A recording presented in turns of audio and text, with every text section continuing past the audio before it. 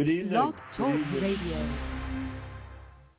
Good evening and welcome to House Production Gospel Blog Talk Radio. We have a very special guest for you today, Miss EDNA GOOCH. Today is Saturday, March the 27th. The time is 1 p.m. here on Central Time here in Alabama. You on the your Eastern Standard Time, Miss GOOCH? That means it's about 2 o'clock there. 2 o'clock there. Meet EDNA GOOCH.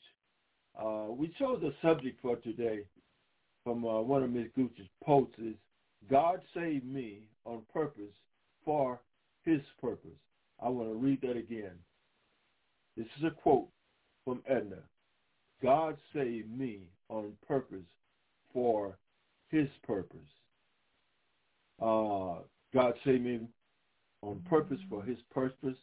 She's a recovery coach, a life coach. Jesus is the answer. Hands up, hands down, love. Peer recovery support specialist at Charleston Comprehensive Treatment Center. I don't know if she's still there or not. She's a former coach at the Partnership of African American Churches, former store clerk at Union Mission from Charleston, West Virginia. She's a former housekeeper, hotel at the Greenberry. Went to Greenberry East High School, studied at Maranatha Bible Institute. Hope she'll pronounce that better for you. From White Sulphur Spring, West Virginia. She's single and she's followed by 1,610 people.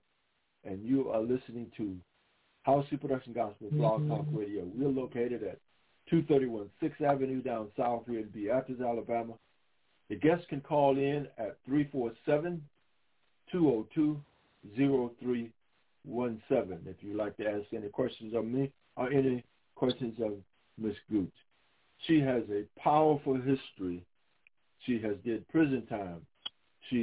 God has brought her back from lesbianism. She has awesome things that are going on in her life, and God is still good. She is a recovering COVID plague victim, and she is a walking example of what God can do in your life, for your life, if you would let him. Ladies and gentlemen, without further ado, EDNA GOOCH. Good evening. Good evening, people. God bless you all, and to God be all the glory, honor, and praises. I was listening to Brother Howard share some of my background. I give God all the glory, honor, and praise always because I'm standing here today and able to share just a little bit about you all some of the things that God has brought me through only because of his grace and mercy that kept me. And you know, his mercy and grace is new every day. His mercy and grace are new every day. So just let me say a quick prayer. I always like to start out praying. Father, as I come before you, I just ask that you let the words of my mouth and the meditation of my heart be acceptable in thy sight, O Lord, my strength, my Redeemer. Father, we just thank you for this time that we could lift up your holy name because you are holy, God. And your word said that if you be lifted up, that you would draw all men into you, God. So may you be lifted up and help me to get out of my way. I ask that I would get out of my way and that the Holy Spirit will speak through me, speak through these lips, and let the words of my mouth and the meditation of my heart be acceptable in thy sight, O Lord, my strength, my Redeemer. Father, we thank you that we have connections, that we can use social media and the different technology that is out now to spread the gospel, to spread the good news of Jesus Christ.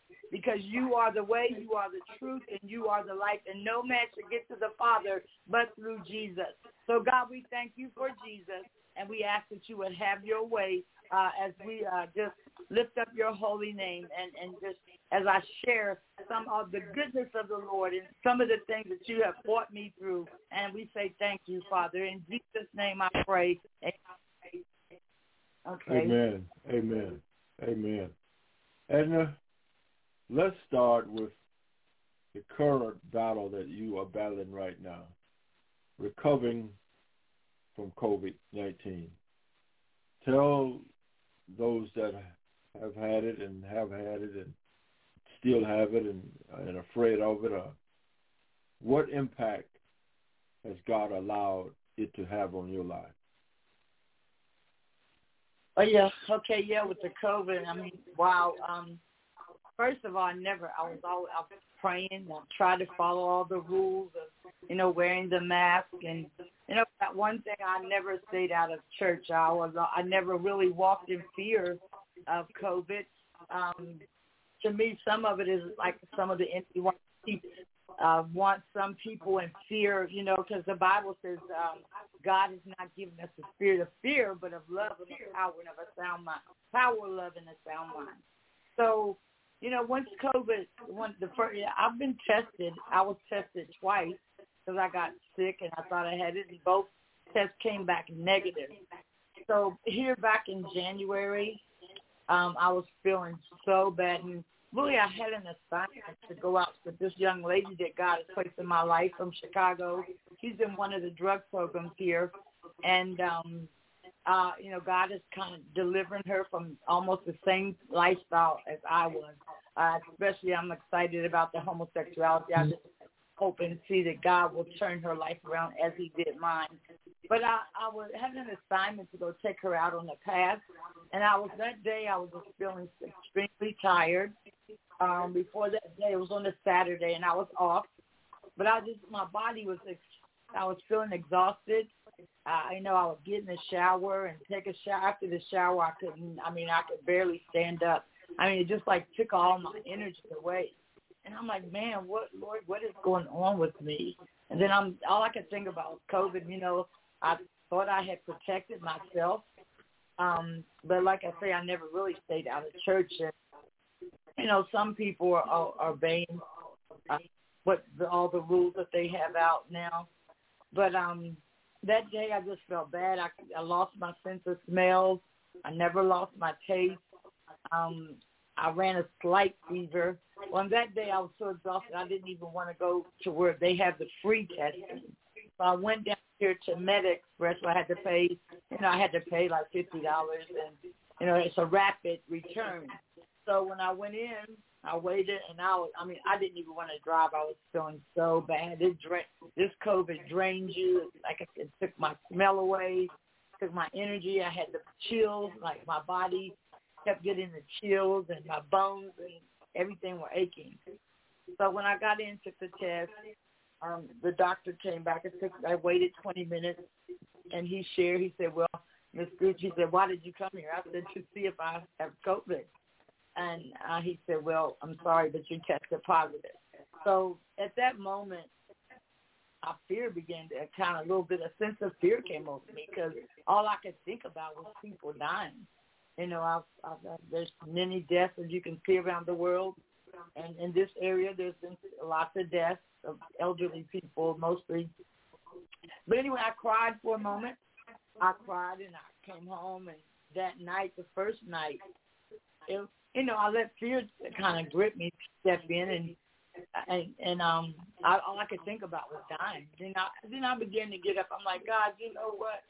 You brought me this far, and I know that you are a healer, and that you're going to see me through this in Jesus' name. And so I said, I command the fear to get away, get out. I will live and not die to declare the works of the Lord. And so that night, I got through it. I slept. You're so tired. Your body is so tired. All you can really do is rest for the first week. I had to quarantine for 10 days. So I had my job. Really, I'm wondering if I got it from my job because there's several people.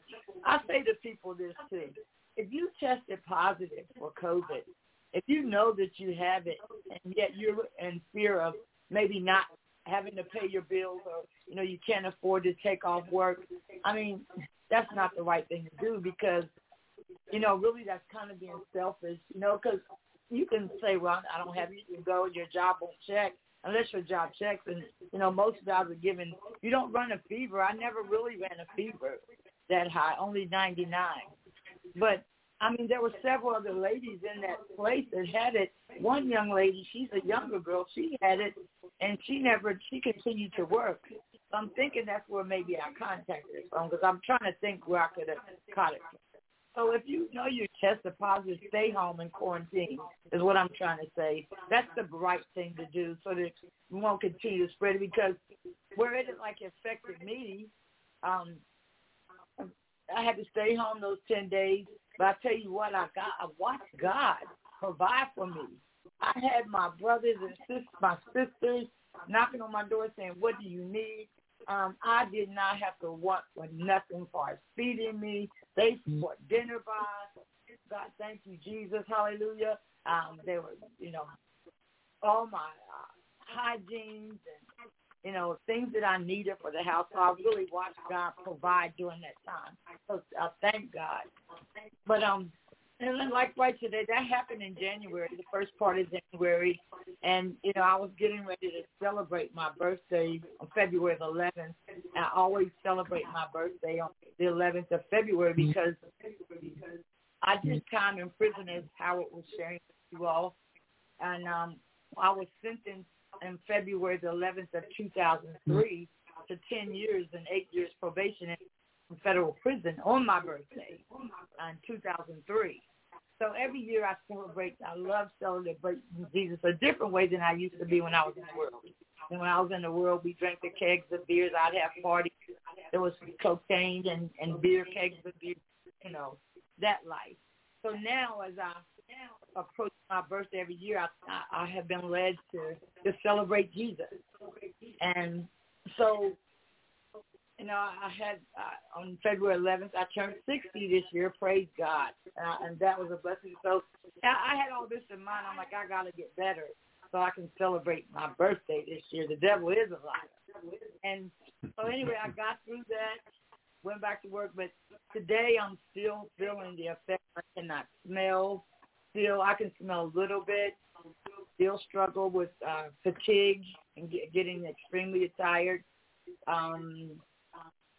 The chills come every now and then. Like I was at the store last night and I tried to smell some stuff for my clothes. I tried to get smell. Go ahead. Some chocolate. Yeah, I saw you posted it.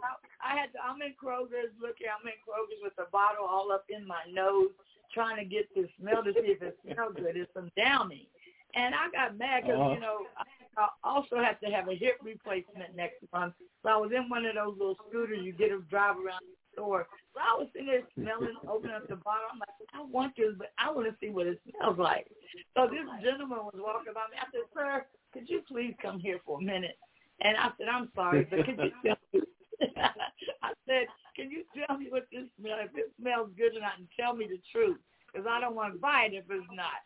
So he said, ma'am, it smells good. I said, you wouldn't be lying to me, would you?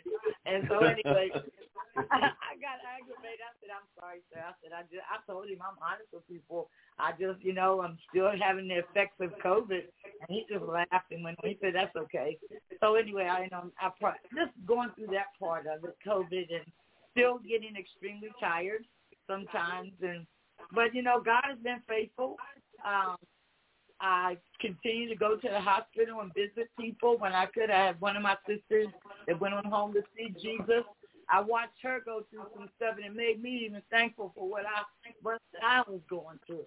I mean, I watched one of my sisters just struggle with her health and on life support and fighting for her life, and that really, that really got to me because Miss Della was a wonderful lady. Christian woman, loved Jesus. But anyway, with COVID, I say this, I'll leave you all with this. If you have COVID and you're tested, first of all, don't fear. God, He will be with you. I believe when our time is up, I had in my mind, I said, if my time is time to go, and if it's COVID or whatever, then okay, God, because I know where I'm going. I'm going to meet Jesus one day. And so if you have it, don't be afraid. I mean, just go. I haven't had the vaccine yet either, A lot of people are running out for the vaccine, but I'm like, I want to see what it's going to do to other people before I take it, because, I mean, I just don't trust in our government. I mean, it's to me, we have to have more research on it and see how it affects people, because the media doesn't always tell everything. They want to tell you the good stuff. That's why we got to be careful of and listen, because they'll tell you how it's done, but what about the death that is caused? And you know, God put this Nigerian. I have a sister in Christ. She calls me Mom, Auntie Edna, and she's from Nigeria. Wonderful young lady, and she's in Alabama now. I'm hoping I can get her to come on, be ready to talk to her to get on your show too, Freddie. Wonderful testimony that she's powerful. She's going to school in Alabama. She was here, and she graduated from West Virginia State, but she's pursuing a career in pharmaceutical, and she said that they're actually going to do some testing of the vaccine, and she'll let me know whether it's okay to take or not. So I trust Toastin well enough. Very anointed, very knowledgeable of the Word of God. Actually, I'll be getting on the Bible study and with her today on Zoom after I get off of here today. So wonderful. Yep. I don't know if you're ready to go get the shot, that's between you and God. I just have to let you get the vaccine as of yet. But if you do have it, don't stay at home. You know, God will provide. Mm-hmm. Okay, and I appreciate you imparting that from your personal perspective of COVID-19. Let's talk about your time in prison and your transition from your arrest and doing time in prison, 8 years plus, and your transition, how God brought you from that, your lifestyle, and where you are now. I see you all over Facebook testifying and telling people, and I love how you are telling people what God can do and what's possible. Talk about that. Start wherever you want to start.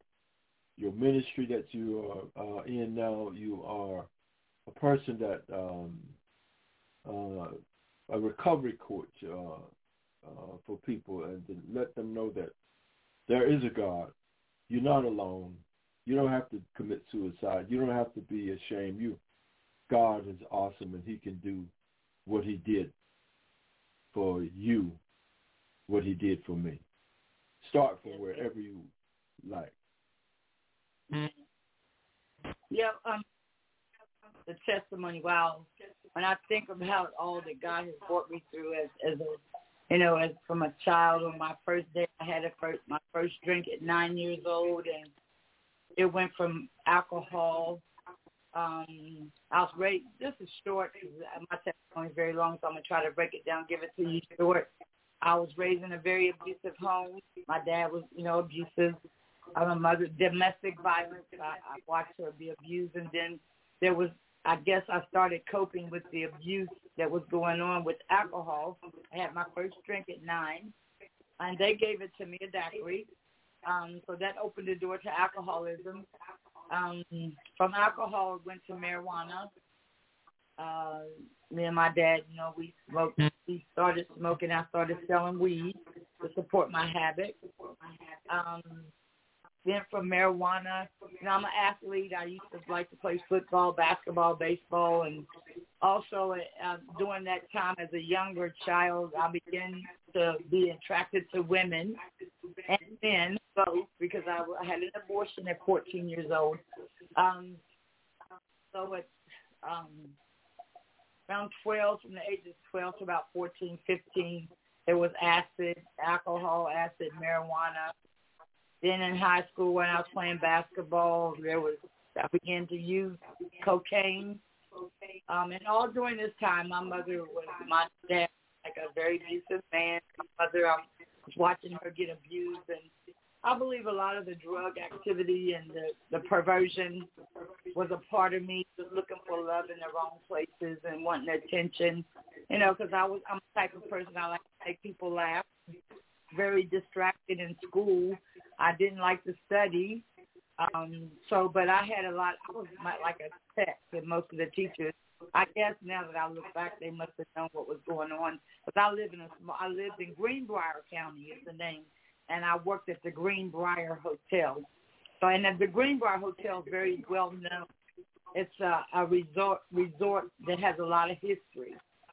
Back from World War I and II, like the Vietnam veterans, and it's just if you go on YouTube or you go online, you can find a lot of history about the Greenbrier Hotel. You know, everybody in that town. There's only a town of about 3,000 or 4,000 people in White Sulphur. Very small. So everybody's in everybody's business. Everybody kind of knows everybody. At least they think they know everybody's business. And so, again, I was always one just trying to get attention, very distracted in school. But I made it through. I graduated in 1979. I had the opportunity to go to any college in the state of West Virginia to play basketball. I ran track. But I chose to work at the Greenbrier Hotel.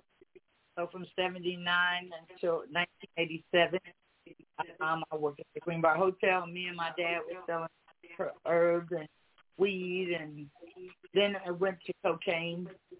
And so I began a life of music and then started selling after I got out of high school. I graduated from high school, and I went to work at the Greenbrier instead of going to college. So my life became a life where I was just selling weed and then cocaine. I ended up getting busted in 1987, the first year. I got busted, and I had my own house. God had, I know. See, God is with us when we're yet dead in sin, because I got my house, my first house through FHA in White Sulphur Springs, Greenbrier County, and I moved out about 5 blocks away from my parents. But during that time, I began to pick up, selling drugs as a second income, what I would say, and to support my habits, my bad habits. So me and my dad started running that, and then I started going to Washington, D.C. and getting cocaine and selling ounces. Got busted in 1987. I lost my job at the Greenbrier Hotel and ended up having to leave White Sulphur. Thank you, Jesus. That was a blessing. Sometimes God works the bad things and turns it out for our good. Sometimes the bad things we go through, God turns it around for our good. So I always wanted to leave White Sulphur. My desire was to leave. I didn't plan on leaving that way, but anyway, I thank God for that. I don't thank God I got busted, but I thank God for what I had to go. I took that step to leave because I'm an only child. Although my dad had other children, I found out later he had other kids even before me. My dad was even married. He married my mom. He was still married. So just what type of guy my dad. I've forgiven my dad. As I talk about my dad, I just want everybody to know I've forgiven him. But, these are the things that happened prior to the learning about forgiveness. I got busted, moved to Roanoke, Virginia, at a due time in Alderson prison. That's the first time I got busted. I did like 60 days, and then they transferred me to a jail, a prison in Morgantown, West Virginia. Morgantown, West Virginia, which was co-ed. So that's the first time I got hemmed up. And then I got through that, thought I was over that life, and moved to Roanoke, started back up the game, running the game again, met some Jamaican cartels, started getting involved with the game again. I got hot. Well, when I say I got hot, that means the feds were looking for me in Roanoke, so I moved to Manassas, Virginia. And but I continued on in the game. I talk about the game, talk about selling drugs. And then I got a connection in New York City. My cousin lived in Jersey. One of my cousins lived in Jersey. I started running drugs from New York City to West Virginia and Virginia. And then that went on for years. I got busted a second time for a guy that I got pregnant by. And then I did time in jail. But just a life of addiction. I ended up getting busted my third time in October of 2002. During that time, I've been in and out. So I was using my own supply. I turned myself into an addict. Crack. They say crackhead. I don't like to call people out of their name or speak anything over people's lives. So I'm just going to say I turned myself into an addict, namely cocaine, freebasing, crack, on my own supply. And so during 1998, 99, up until 2000, I was in and out of psychiatric centers because I was suicidal. I attempted to take my own life, but God. One of my friends took me to Delaware. I was living in Manassas, had my own townhouse. I had sold my house back home, made money off of it, sold it, bought another townhouse in Virginia. And then me and my dad were running together also, and even had my mother involved at that time too. Thank God they didn't have to go to prison, though. So I moved, while I'm in Delaware, I get a call from the FBI on October the 9th of 2002. And they said if I need to get a lawyer, or they're going to pick me up. And they did pick me. Before that, they told me before they arrested me, they said they were going to come and pick me up if I didn't turn myself in. So anyway, they arrested me on October the 9th of 2002. The feds, the FBI raided, I was on my way to work in Delaware. I was living with this guy, one of my friends.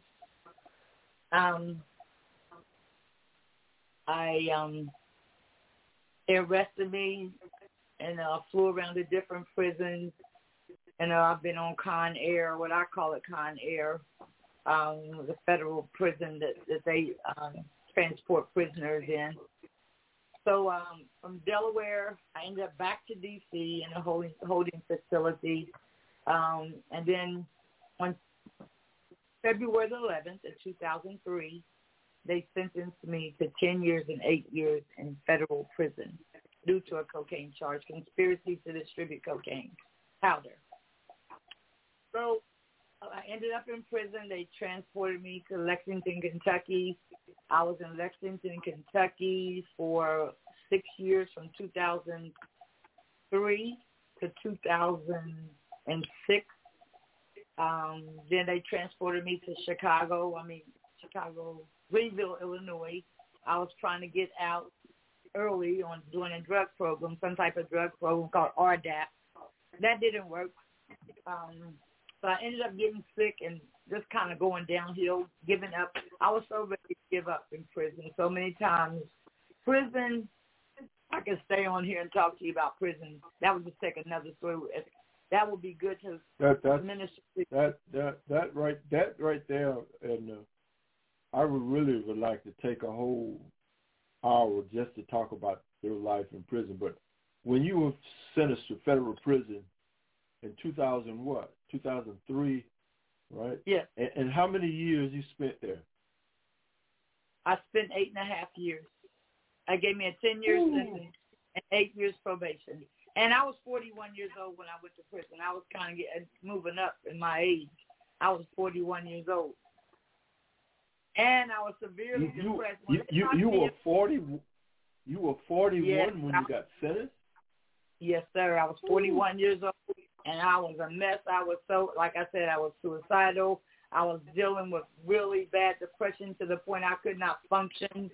My parents and them, I was in and out of psychiatric hospitals. I've been on every type of antibiotic they made at that time, Prozac, lithium. They stuck needles in my ears. The devil was trying to take my mind. Oh, but God. But God. When I think about my life, I'm sorry. It's okay, Edna. It's okay. It's okay. When I think about the goodness of the Lord, how He kept my mind that God is so powerful that He can renew your mind. My mind was so messed up at that time. My family, I was ready to give up. I was so messed up mentally that I couldn't laugh. You know, there's endorphins and different things in your brain that affect to make you laugh, to make you, there's different, if you search it out, the brain, there's endorphins, there's serotonin. I mean, I'm keeping it real. I couldn't laugh. That's why my mom even said, your laugh changed. Because I laugh, the laugh is different. Because I was at a point I couldn't laugh. All I wanted to do was sleep. And I was throwing in ways of trying to take my life. I took Ambien. They had me on this drug that makes you sleep called Ambien. And, you know, trazodone. And, I mean, just all these drugs trying to help me, my mind to get right. It was dark. It was the darkest. I'm going to tell you, I would rather have a broken bone than to be mentally depressed to the point you're ready to take your life. I don't ever want to go there. I get depressed that way. I mean, people had to make me get out. They had to make me go do. And then I got 10 years in prison. Oh, Jesus, my God.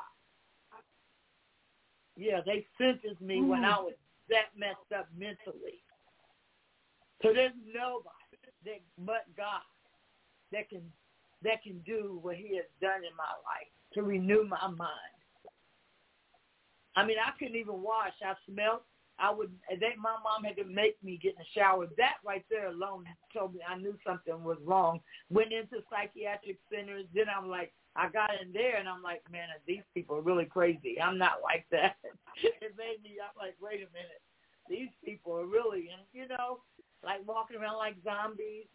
And then my mom had to make me get in the shower. That is not me. I'm very clean. I didn't want to clean my house. People would come and make me go out my friends were like, get up and then come on. You can do this, you know. And then I went to prison that way. And so, just like I said, it would take me an hour to tell you about the things that went on in prison. You know, all I did was sleep. I don't know. There was nobody but God that brought me through that time. And then turned my life around. Nobody can do. It was God. I mean, he is almighty. Look, from the time that you was in prison and the things that transpired in prison, where along the way did God finally break through? You're at 41 now, and you're in a quagmire of all type of stuff going on. Where along that, after the age of 41 and you got that 10-year sentence, did God start to crack you open, or you began to open up to God, or some way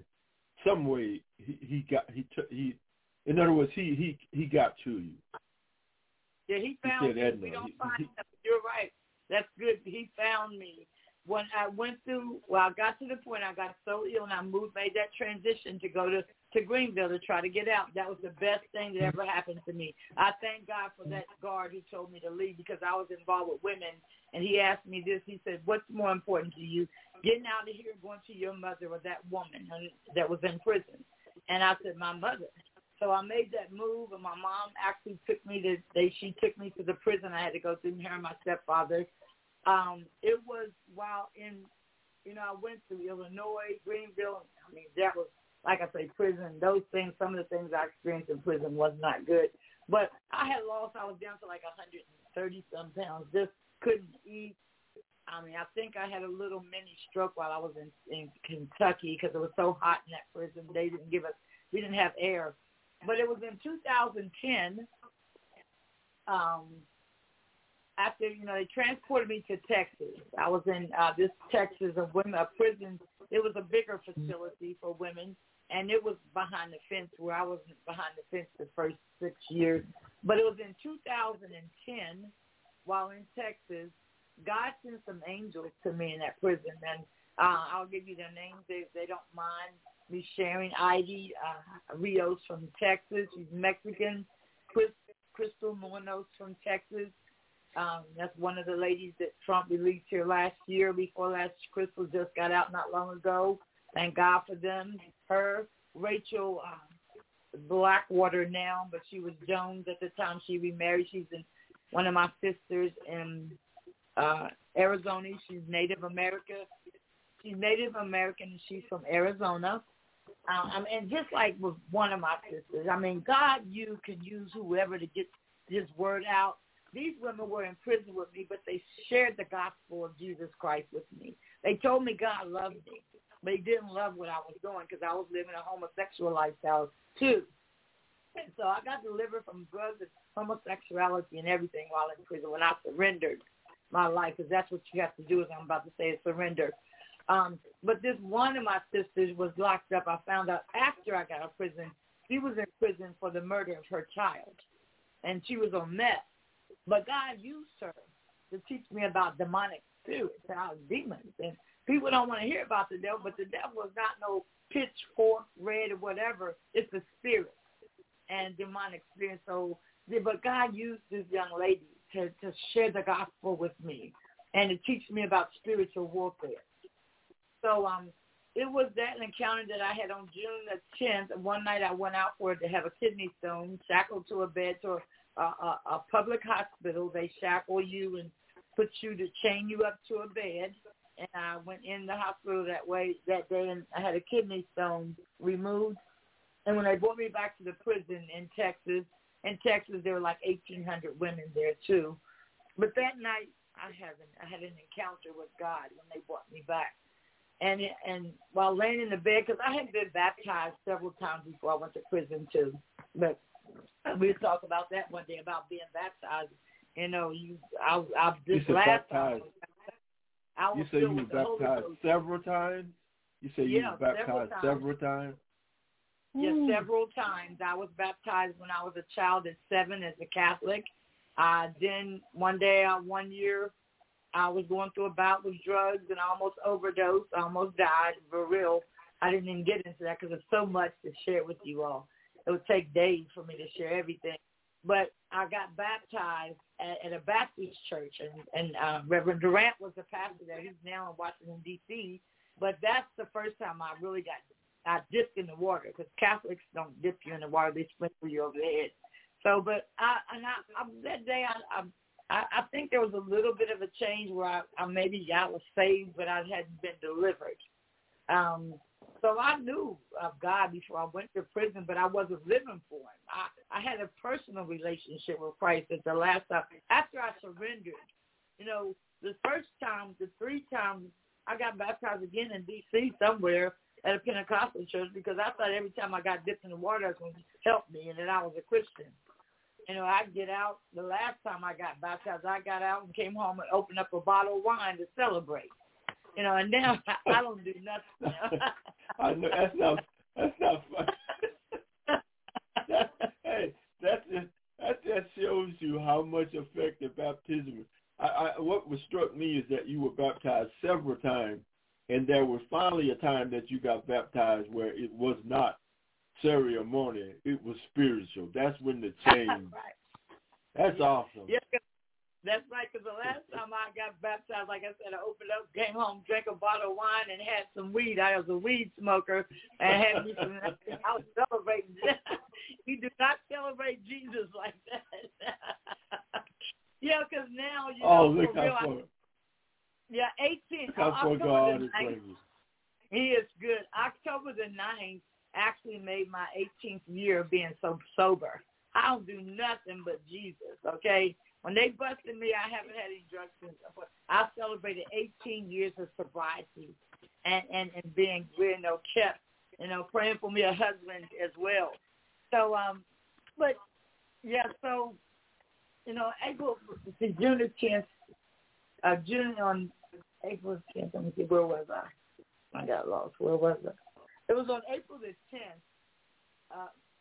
June the 10th of 2010, I surrendered my life to the Lord. They went out on that kidney stone. They had a kidney stone removed.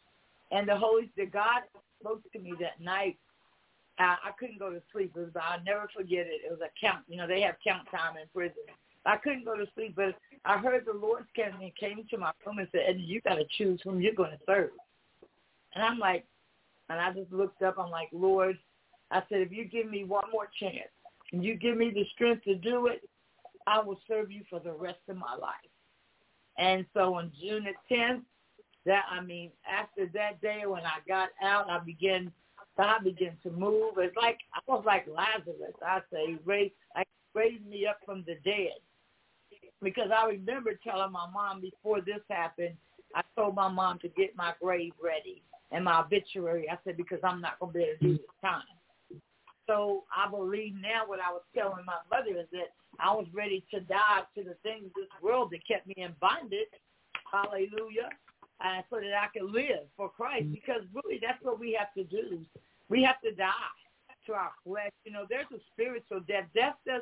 A spiritual death is different from a physical death, because we have to die of the things of this world that keep us in bondage of sin. You know, it was homosexuality, drug addiction, depression, just anger and bitterness,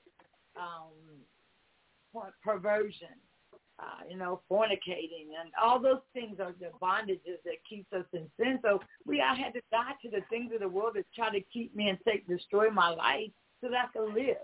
Because for Christ, he said, the gift of Christ is eternal life. The wages of sin is death, but the gift of Christ is eternal life. And he said, you choose whom you're going to serve, because you can't serve two masters.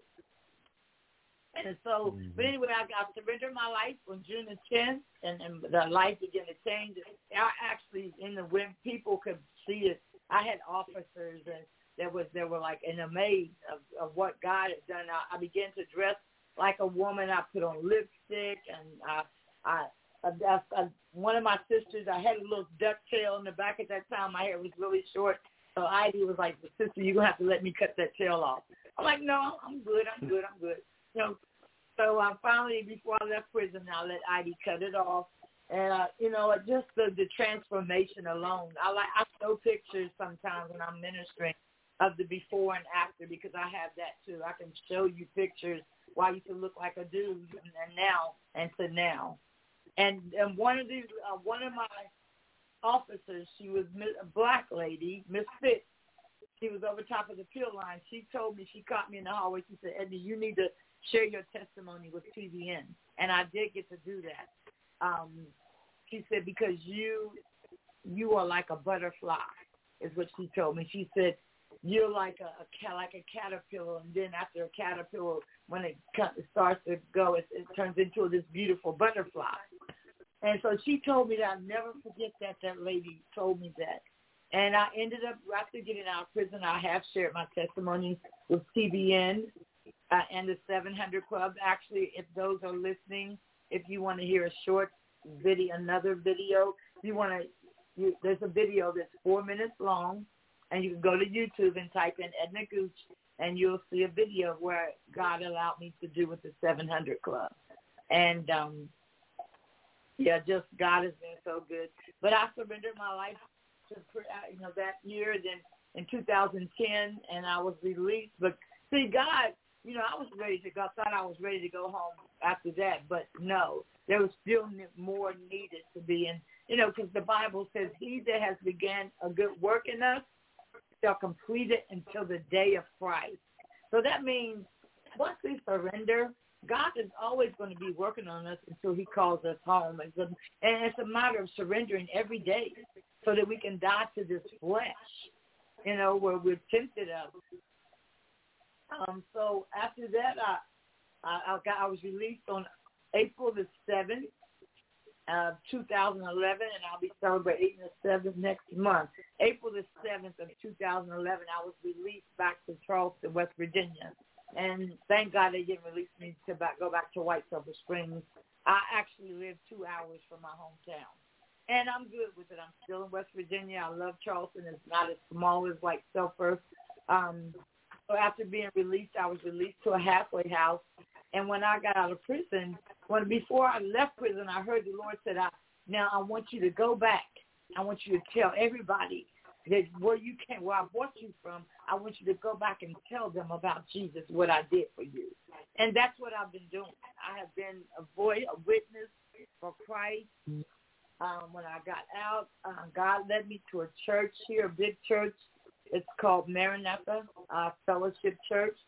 and I wanted to get baptized again because I knew this time there was definitely a change, and I was filled with the Holy Spirit, Holy Ghost, Holy Spirit.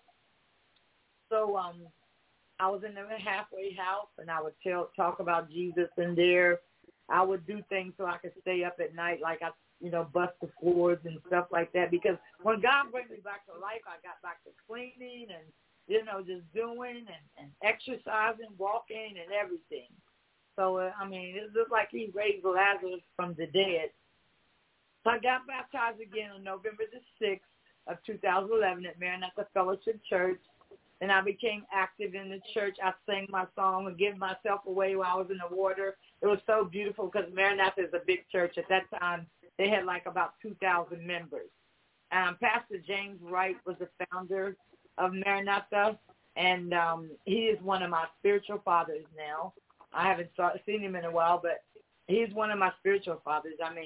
God made it so with this man of God, I actually cleaned his house and everything because I clean houses on the side sometimes. So I'm getting out of that, though. But, just how God can use and how a man of God will trust you in his house and after with my past history. And that's what God was doing. Pastor Wright, one of these days, hopefully maybe I'll get him to share with me. You can look him up on YouTube. His name is Dr. James Wright. He left Maranatha and turned it over, but anyway, I went to Maranatha for about 7 years. I got on, far as going back, transitioning back into society. Transitioning back into society was very difficult because when I got out of prison, I was like about 48 years old. And, here you got a black woman, 48 years old, with a criminal record, ex-felon for drugs. So that struggle was like, I'm just in the past 2 years getting to where I'm in an office job, and I'm now a recovery coach. But prior to that, I had to do, I had told one of my sisters in Christ in prison, Heidi, I said, Heidi, I hope I don't have to work in McDonald's. I don't like restaurants. He said, Edna, look here, sister. He took me to a scripture that says, everything we do in the book of Colossians, everything we do it as we're doing it unto the Lord. So she said, whether you got to flip burgers or do with that, just know God bless you and you do it as he's your boss. So anyway, I kept that scripture with me, and I stand on it today. So I didn't have to go to McDonald's, thank God, but I've worked in civic centers. I've worked in the civic center. I've worked holding up stop signs. I just bounced around back and forth to jobs, so there was a little instability with me for a while. And what God had delivered me from homosexuality, drugs, and everything, I still needed help in the area of my finances. And he's still helping me right today with that. But I worked at this organization. I ended up going through jobs and losing my apartment here, and not because I fell back into drugs, though. It was a struggle financially. So I ended up at this organization called Union Mission, which is a drug program for men and women. It's a faith-based program. And I stayed there in the shelter for a while, and then I got a job. Mr. Rex Whiteman was the director at that time. He hired me, and he wanted me to be a recovery coach, but I wasn't ready then. I'm learning in life about preparing. God has to prepare us before anything he can use us for. We can't go out in our flesh or it means nothing, and it's not going to affect anybody. So I had went through a period where I had to die to my flesh and become humble because I was basically holding on to some pride I didn't know about. I was kind of prideful that God was using me, and then God dealt with me on that, and now I just remain humble because, you don't never want to forget where God has brought you from. So therefore, it gets so that you'll have more compassion with people and not think that you're any better or you're all that because God is using you. Because it's all for the glory of God, not for nothing for EDNA or whoever. Those titles don't mean nothing. It's all about Jesus. And so I worked at the mission. I learned to work a cash register. I was always had a fear of using a cash register, cashier, but God opened that door where I got over that fear. I was a cashier at the thrift store at the mission, because I really wasn't ready to deal with women. God wasn't ready for me because He had to season me and take me through some things. And so I worked there. Then at the mission, I worked in. I still ministered to people. They wanted to offer me a job as a house manager, house supervisor, but I just did devotions with the women and I had to live with some of them. So I went through a season where I still had to live with people. I'm so thankful now. I live in my little house by myself, me and Jesus. I don't know what to do because I lost my apartment because I would have Bible studies. And I get loud. I shout. I get loud like me and Jesus have a good time. And so the first apartment, the neighbors got mad because I was making too much noise. I said, you can call the police if you want to, sir. I'm praying. Yeah, I pray my bills like you do. If you want to call the popo, bring him on. Because I was just eating search my house. I said, bring him on in here. Maybe I'll have prayer with him. He can come here and search my house. With the police. Hallelujah. You can search it because you're not going to find nothing here but food. And just don't catch me in my birthday suit. Food and Jesus. And you get filled with the Holy Ghost. And so I went, I was at the mission. I had to live with them. And then finally, God blessed me with this little place I have. I have a little white house. It's little, but I can make as much noise as long as in the middle of the night, if I want to shout, hallelujah, I'm good. Nobody's going to come knocking on my door. And if the popo comes knocking, if the neighbors hear me and think something's wrong, he can come on in. I'm not scared of the popo. You've been around popo nearly 10 years. Yes, right. I ain't scared of them. They're my friends now. I actually have a part-time job. I work in security, too, at the mall. I said, look at God. They asked me how you get on the security, and you got a felony behind you. I said, Jesus. He will make a way when it seems like no way. Yeah, the police are my friends. Well, I don't run anymore. I was struck by the fact that you talk about how God brought you out of the life of homosexuality. I want you to speak to those that are in that lifestyle right now and speak to this thing about they were born like that and God made them like that and all those type of things. Refute that, God willing, from your testimony, how that's a lie. And that lie is perpetuated by Satan and lifestyle. Yes, it is definitely a lie from the pits of hell. The devil, I always tell people the devil is a liar. I heard this lady used to say that in prison. Forgot her name. Another lady God used to share the gospel with me.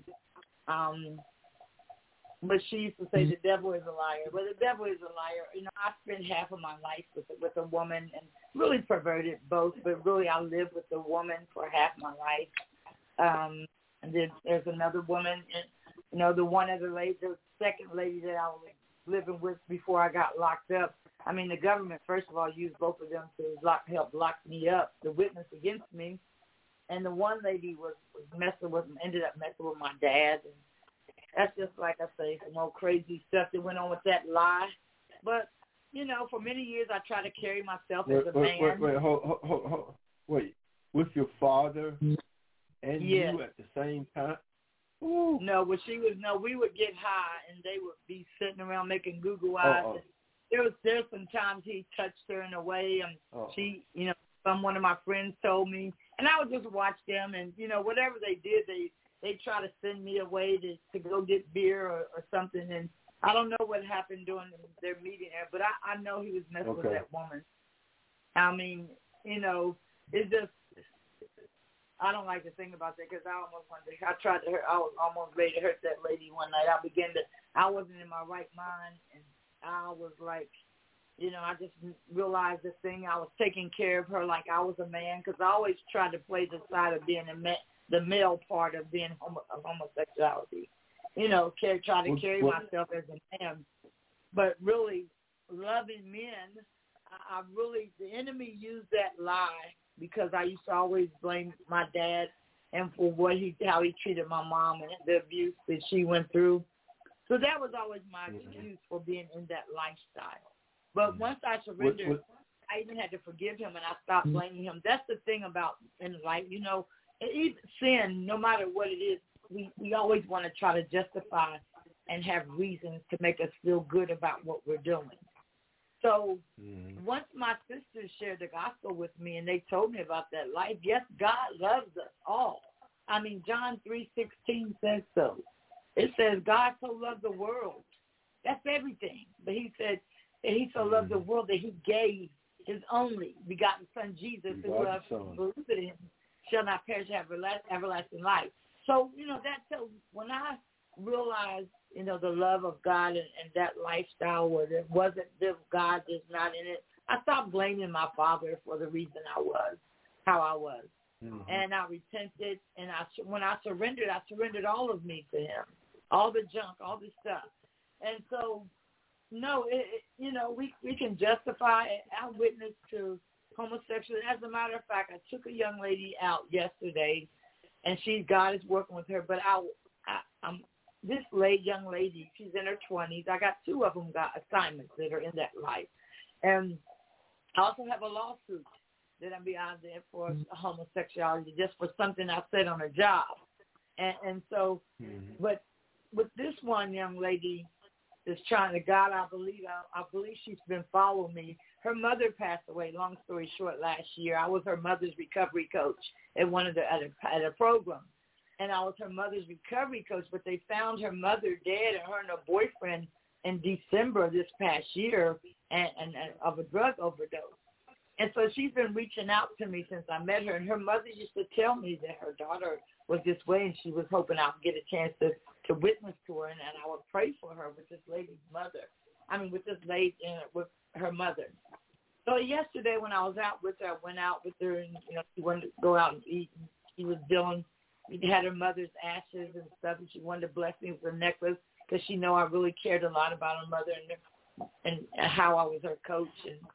But I began to share with her that when I got delivered, I hadn't got an opportunity to share with her because I kind of looked at her pictures and I could tell. And her mother always, like I say, made me aware of that.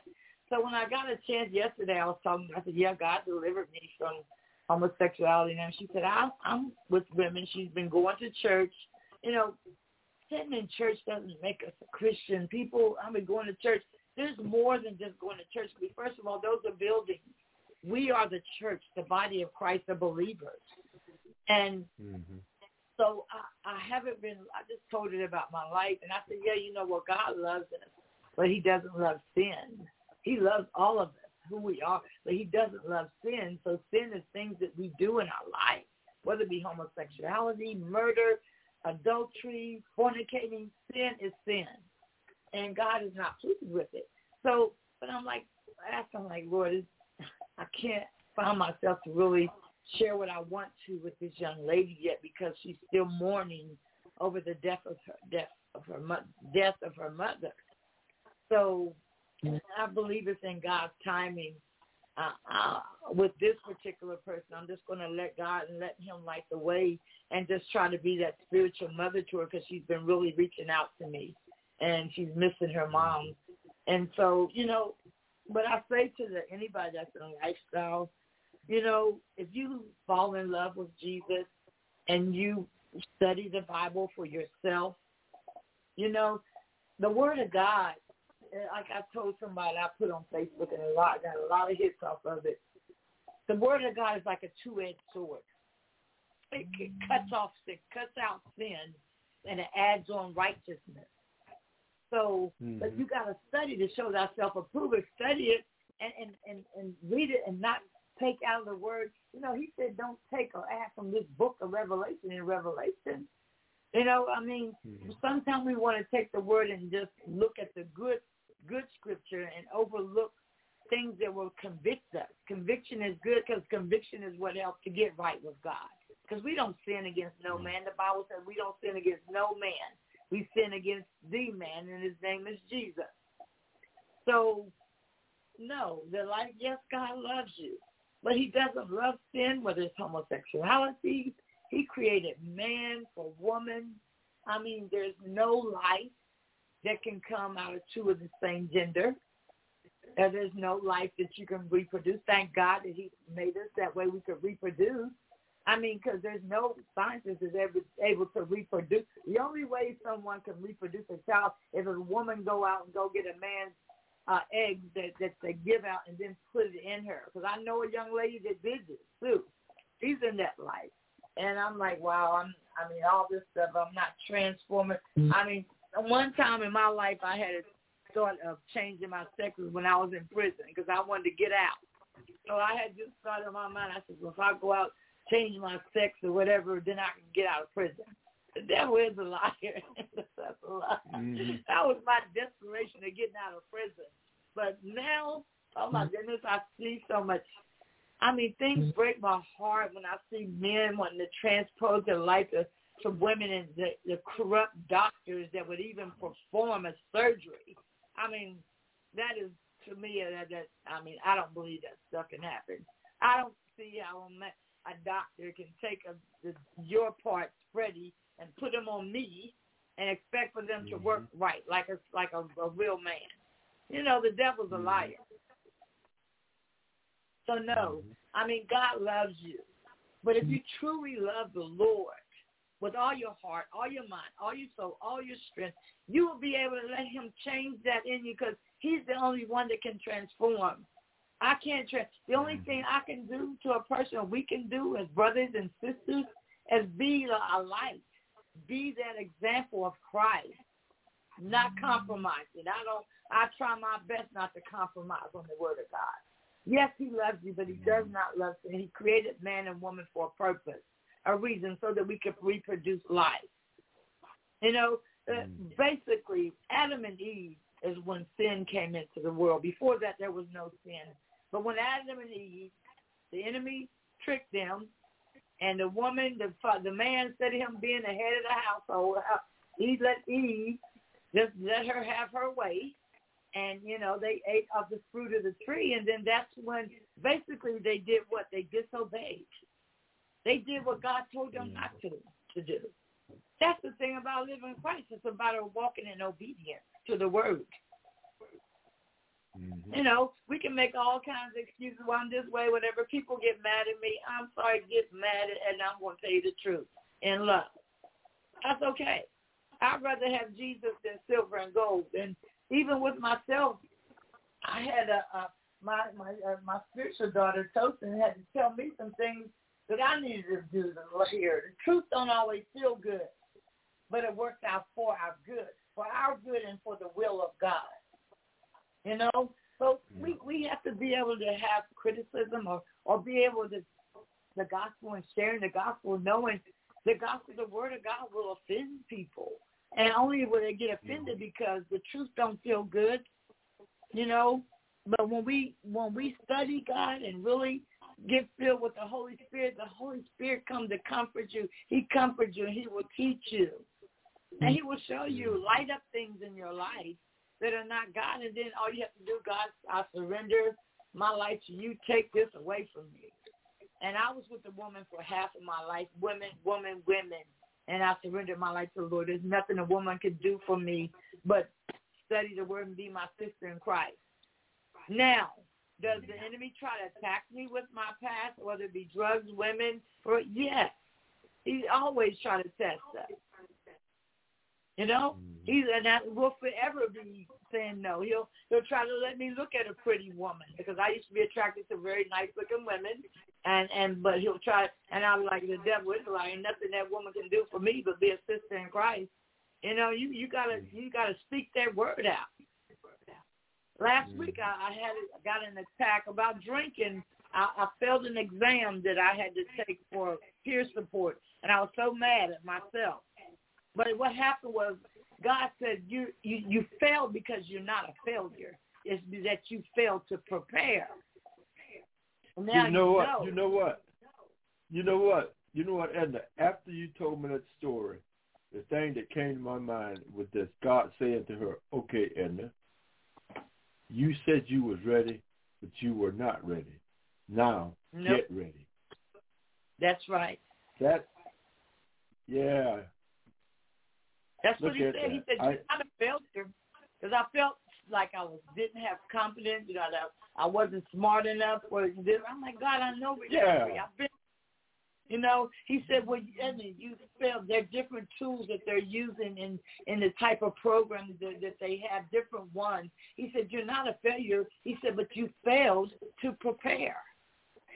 Yeah. That's the same thing. I don't have a drink. And the enemy tried to attack me saying, have a drink. I'm like, you liar, ain't no drink. You know, I haven't had a drink or had no torture like that for 18 plus years. He come out, go get a drink.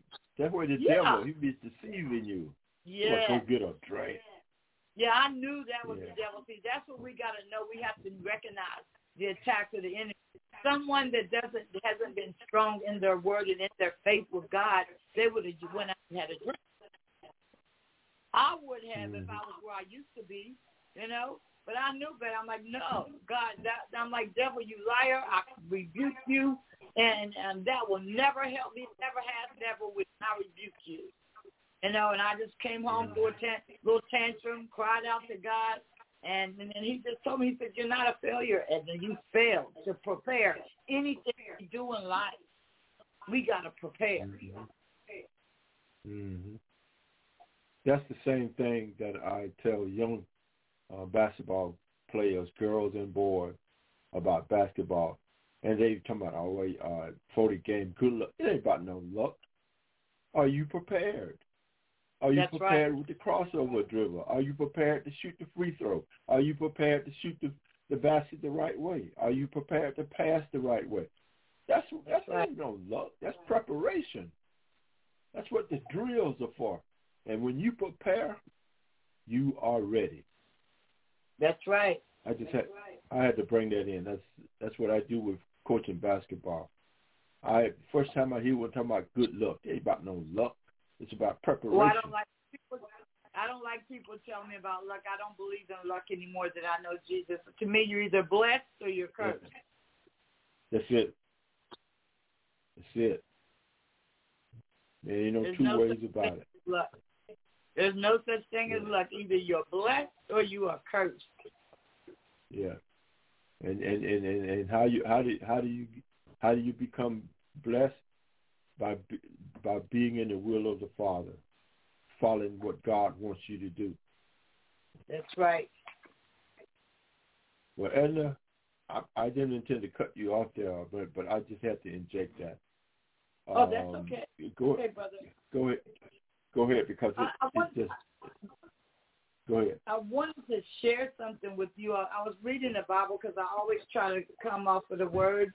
Because I don't want to hold you all up. It's been an hour. And, but, you know, and to God be all the glory. If anybody ever has any questions, you can give them my telephone number. I did a post, and it went on Facebook, and I shared it with groups. I had so many likes yesterday, like over about almost close to 1,400 likes. And then one person was drawn, and they're from Georgia. And one lady actually called me through that one post. There was one that it touched. And I met me another sister there. Her daughter was in prison. She shared with me about her daughter. We've been talking to each other, and she lives in Georgia. And we prayed for her daughter. But just that one, you know, that one could lead to thousands, hundreds of thousands. But I was looking in the Bible today. I was thinking about endurance. So I read to a scripture in Revelations, and I'll just share this with you all. It's Revelations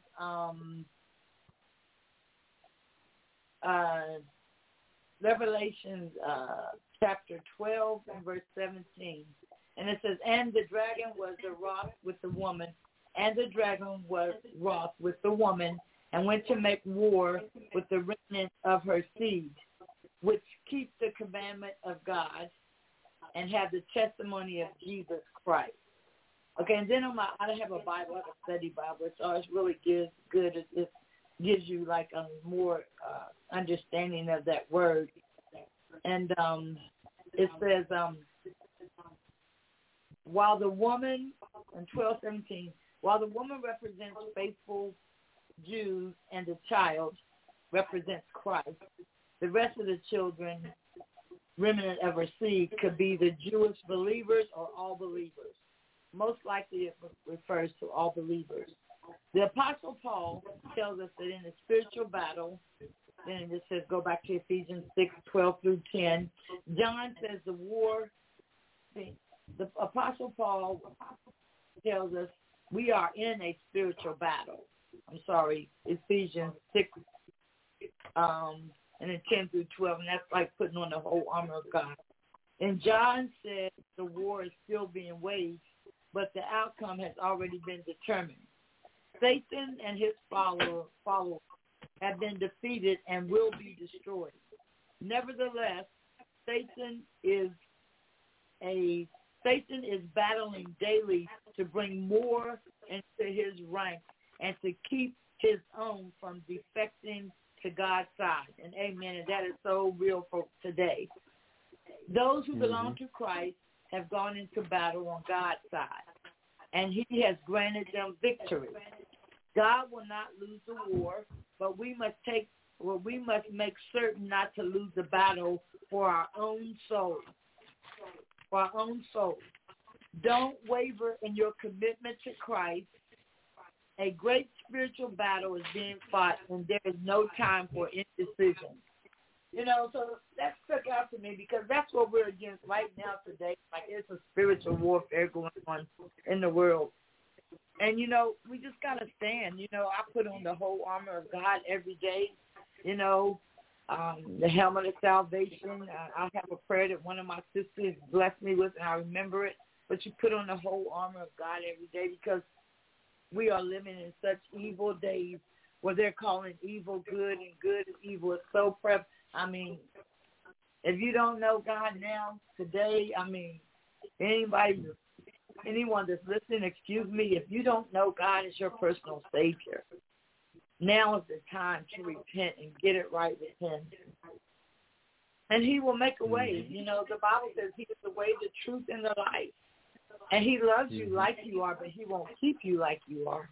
He's the transformer. He can transform you. He loves you. He loves all. He's just giving everybody an opportunity now to get it right with him.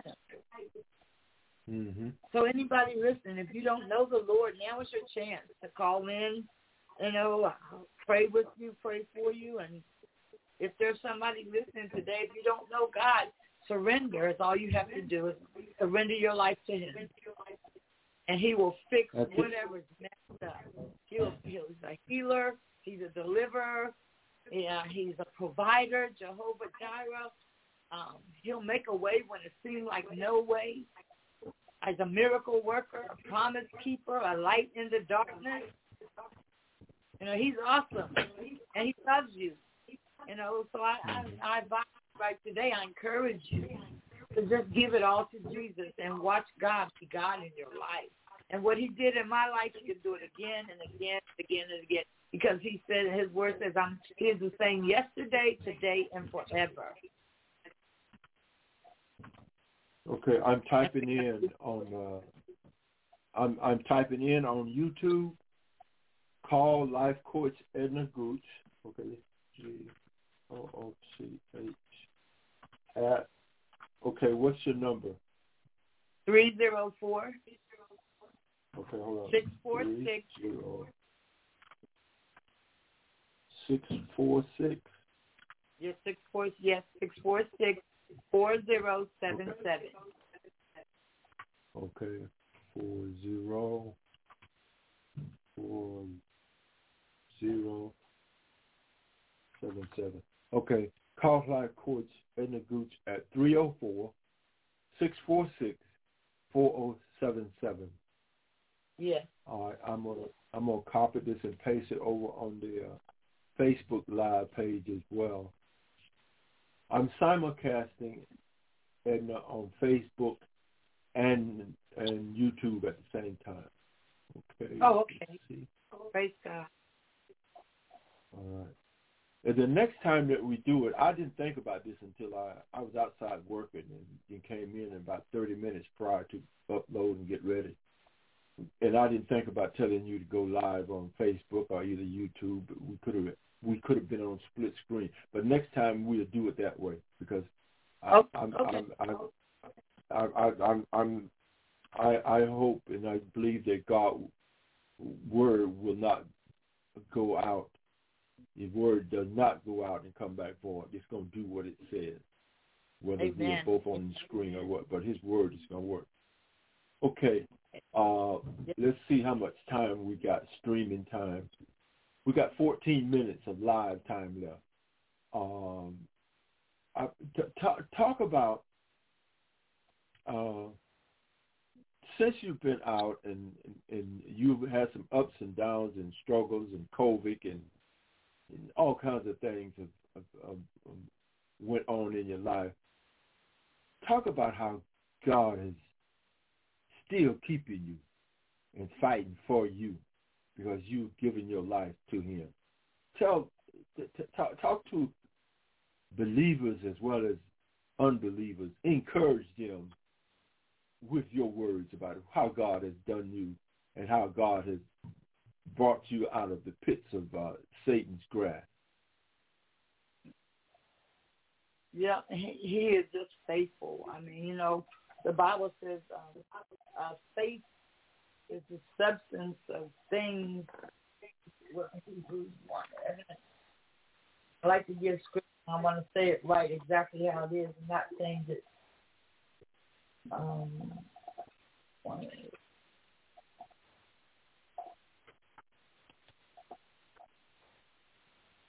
I'm gonna go ahead and be looking it up at the same time as you, but it's in essence that, say for instance, I'm just speaking metaphorically. If I touch a wall and I see that wall, but then faith is something like there's a wall there. It's a substance, evidence of things seen, evidence of things unseen. In other words, it's something that has not happened yet. Say, for instance, you believe you should have a car. The evidence of those things is that the car isn't there, but if your faith is strong enough, the car will be there. As the evidence. I'm finna look it up right now on faith. It's 11:1. Yes, Hebrews 11:1. Yeah, Hebrews 11:1. It says, now faith is the substance of things hoped for, the evidence of things not seen. There it is. The evidence of things not seen. Yay, look at that. In other words, it ain't materialized yet. But guess what? If you keep believing, guess what it'll do? It will materialize right before your eyes. Ain't that right? Yes, sir. It will. You have to have faith, and it says we walk by faith and not by sight. Not by sight. And I always tell people, how much faith will we have if we walk by what we see with our eyes? Mm-hmm. Mm-hmm. With our faith will probably be nothing. That's why faith is the substance of things hoped for and the evidence of things that are not seen. That's just like me. I have faith in my life that, when I surrendered my life to the Lord, I had faith in God that He was going to keep me and help me to stay sober and to go out and He would provide for me. And I have watched Him just do what His word says. He said He would provide for our every need according to His riches and glory. But I was just thinking about how we pray, prayer. The Bible says pray without ceasing. That means we need to continually stay in prayer, because one of my other favorite scriptures is Matthew 6:33, and it says, let me see. What you said, Matthew? Matthew 6:33. That was a lie. 6:32? 6:33. You said Matthew? Okay. Matthew, okay. I'm turning it in now. Okay. Matthew, seek ye first the kingdom of God and His righteousness. Yeah. And then all things will be added unto you. See, that's what the enemy tries to do. That even with COVID, for real, I've also experienced a memory short memory loss in me. I just forget just like that. And I thought it was just I was tripping, but one of my other sisters that had COVID along with me and one of my really good sisters, my little sister, we've been contacting each other every day and checking on each other and seeing the different how she's feeling and I'm feeling. Well, I asked her if her memory was affected. She said yes, and she's a manager for this big company. I want my little sister makes good money here, and she's a manager for this auction deal with big auction place. But it affects your memory. I mean, along with the weed I probably smoked, I thought it was the weed, but I've been sober for 18 years. But I mean, it does affect the memory for some reason. But, the Bible says, seek ye first the kingdom of God and his righteousness, and then all these things shall be added unto you. Daily, we have to all, every day. I started out in prison. I learned to pray, the importance of praying, the importance of studying the word. And so there's things that we have to change and renew our minds and our hearts.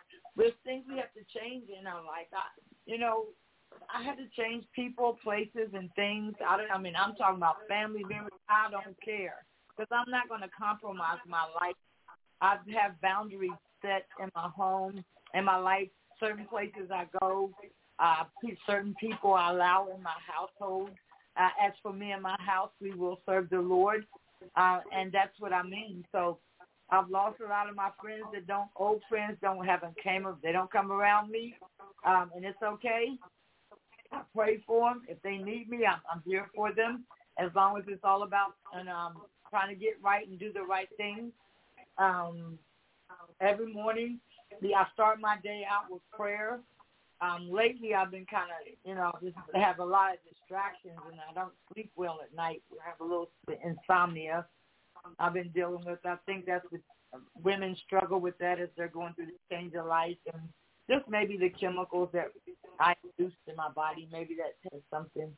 But anyway, I struggle with a little insomnia, but my prayer life, what I'm trying to say is when I first got out, I was up at 4:30 and 5 o'clock in the morning, seeking the Lord in prayer, thanking him. First of all, wake up, thank you, Jesus. Thank you for today, Lord. And then you spend time praying for, you can't be selfish in your praying, think it's all about what you want. Pray for other people, like Job did. He said he got blessed when he prayed for his friends, other people. You want to make sure that in your prayer you're asking God and not telling him. I learned that one day. I was praying and I was telling the Lord I wanted him to do that, and then I heard this phrase that you don't ask, you ask me. The Bible says ask. Ask anything in his name, you will receive it if it's his will. If you're not, you can't ask him, can you go out and rob a bank or do some old crazy stuff, or could I go steal an ounce of weed to somebody and it'll be okay? We can't ask amiss. But anyway, you seek ye first the kingdom of God every day. Spend time in prayer. Set aside a time. Sometimes we get so busy. Like me, I don't want to be like Martha. Like my mother, for instance, I love her dear heart. She's divorced from my dad. They've been divorced since 2000. When I went to prison in 2003, she divorced my dad. I went to prison. I got locked up in 2002. She divorced him, I think, in 2003. So she's living in the house I was raised in. My dad's still living with that woman he got involved with. He can't get out. See, we reap what you sow in life.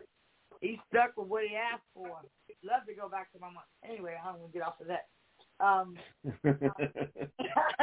God's good. You reap what you sow. Let me tell you something. Be careful what you sow, because you might not like what you're going to reap. My poor dad, I know he go back to my mom, but he stuck with what he asked for. And they got he had the good thing and didn't know it. So he had the good thing and didn't know it. Him and my mother, they were married 41 years. And then now he's stuck with what he asked for. He would love to get out, but he got some crazy woman, and she just It ain't funny. I know it's not funny, but God's good.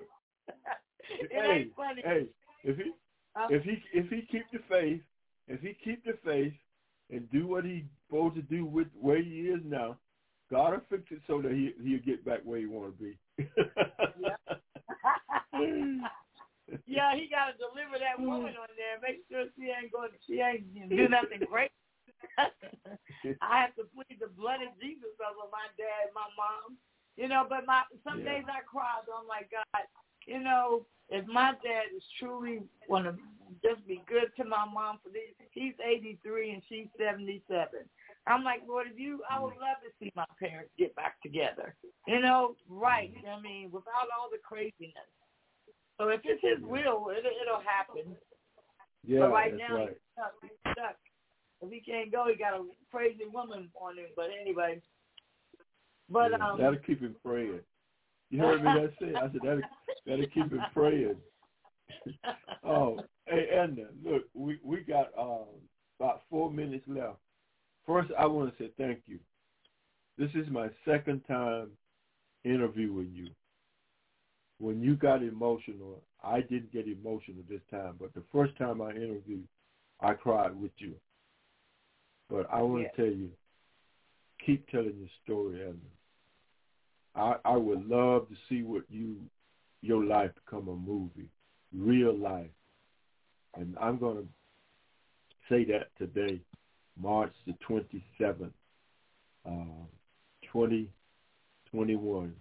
God willing, let it happen for her, if it be your will, God, and bless her.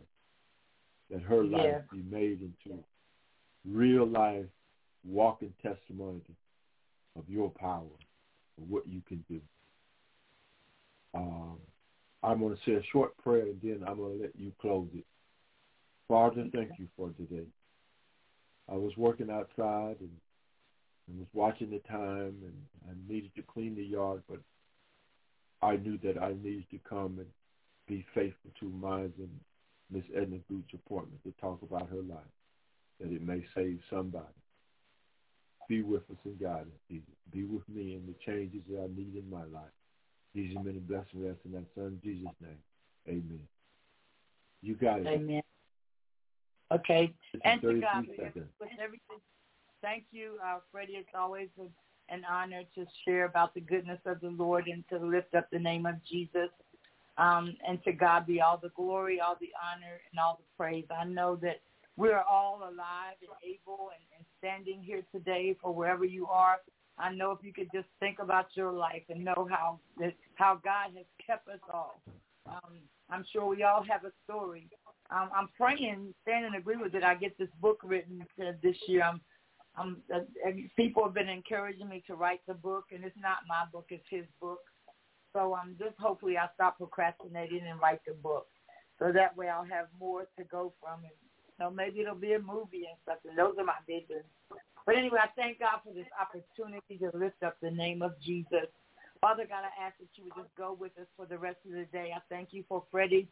I ask that you could, Howard, I ask you to continue to pour out blessings on my brother with his ministry. May it expound. May you just use it for a way to spread the gospel all over the world. May he reach listeners all over the world in the name of Jesus. And, Father, we just thank you for life, God. Thank you for life, Lord. I ask that you would touch everyone that's listening. May your word, like Freddie said, go forth and do what you called it to do. Let it not return void. You said you are not a man that you shall lie, and your word never returns void. So, Father, we love you. We thank you as we're getting ready to celebrate Resurrection Day and a Good Friday and Palm Sunday. Father God, we just know it's all about you. It's not about an Easter bunny. It's about Jesus Christ, that you've been raised from the dead, and so we would have eternal life. And thank you, God, that you so loved the world that you gave your only begotten Son, Jesus, that whosoever would believe in him shall not have everlasting life. So, God, we thank you for these things. Thank you, God. Thank you for all that you've done for us. We love you. I love you with all my heart, all my mind, all my soul, all my strength. There's nobody like you, Jesus. And we thank you that you make a way every day. Thank you, God, for the many blessings that you have bestowed on each and every one of us. If I know if anybody can just look around and know they can find so many things to be thankful for. So I thank you, God, as we go forth throughout the day. May you go with everyone listening. I plead the blood of Jesus over everyone. I ask that you will bless them, encourage them, provide for them, heal them, deliver them, whatever it is you need to do, Father God, in the name of Jesus. And we love you, Father, and we give you all the glory, honor, and praise always. In Jesus' name we pray. Amen. Amen. God bless you. God bless you, Edna. Thank you. God bless you, brother. You're welcome. Anytime. Thank you. All right. All right. You take care. All right. You too, brother. We love you too. Right, God bless. Edna Gooch, we have spent an hour and 30 minutes with a powerful lady. We're going to close this broadcast with Test of Faith. This is part one of a series that we did. It's a four-part series, but it's only, we'll listen to the first part of it. It runs 49 minutes and 51 seconds. On behalf of all of us here at House Super Black and Gospel Blog Talk Radio, all the folks at the National Association of Black Defenders, we thank all of you for tuning in, and may God bless you. May God be in your life. And God, this is yours truly, Freddie Howard, located at 231 6th Avenue, down south here in Beatrice, Alabama. Thanking you for listening to House Super Black and Gospel Blog Talk Radio. God saved me on purpose for his life. Meeting Edna Gooch. God saved me on purpose for his purpose. We'll see y'all next time on House Super Black and Gospel Blog Talk Radio.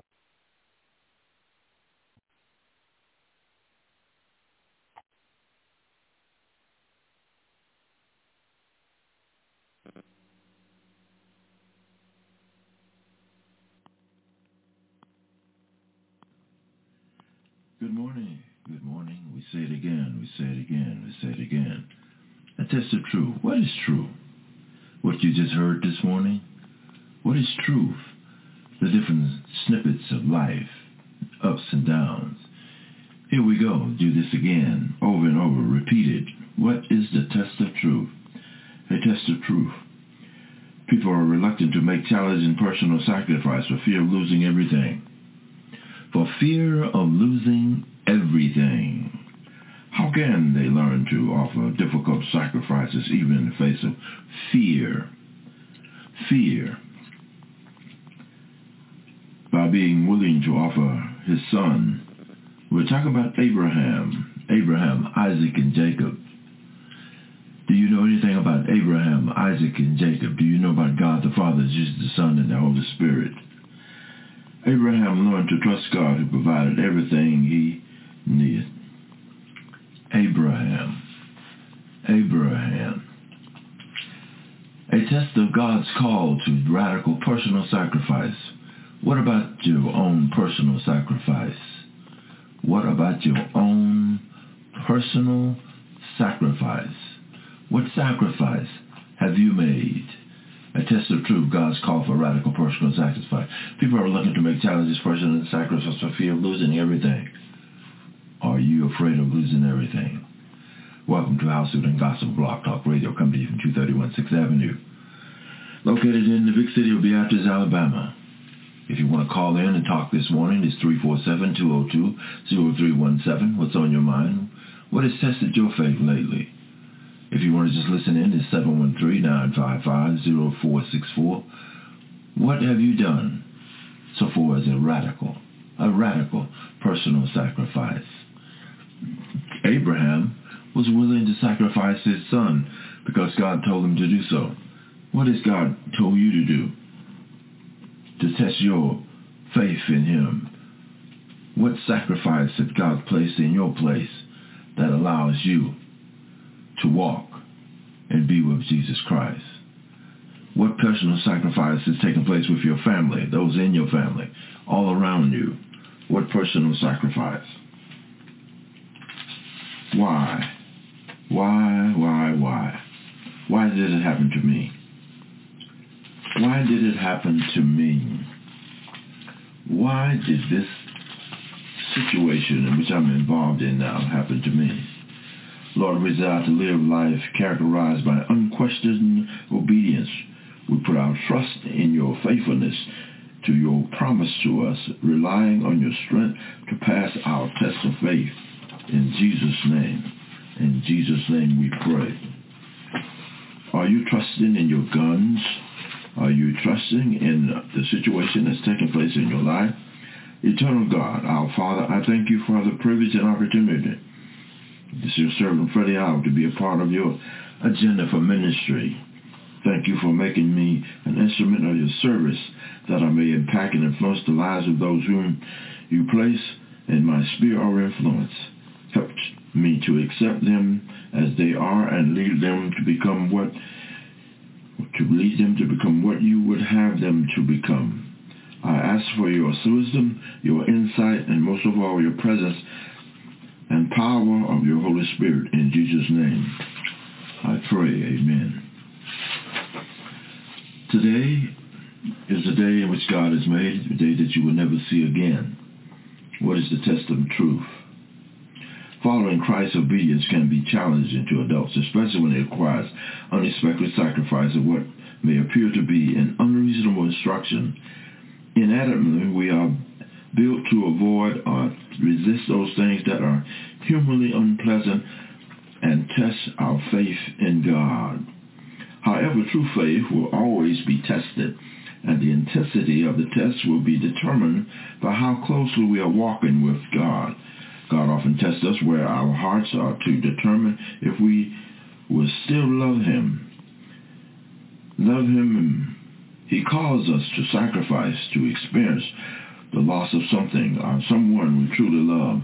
It is at such times that we can ask, why me? Why me? Or why not me?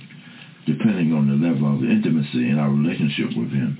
Each of us must ponder how we respond to the test of our faith. None of us will know until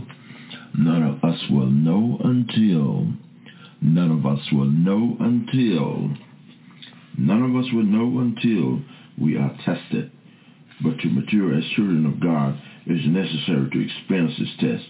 The key to receiving blessing He has for us on the other side of those tests is to intentionally cultivate an intimate relationship with God.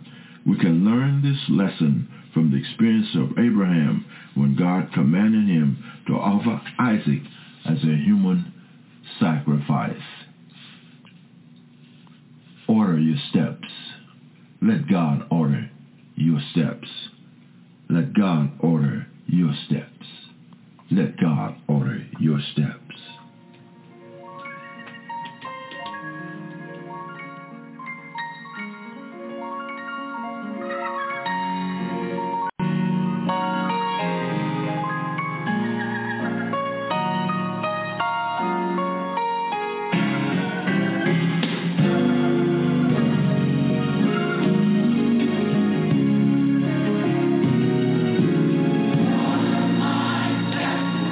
Your word.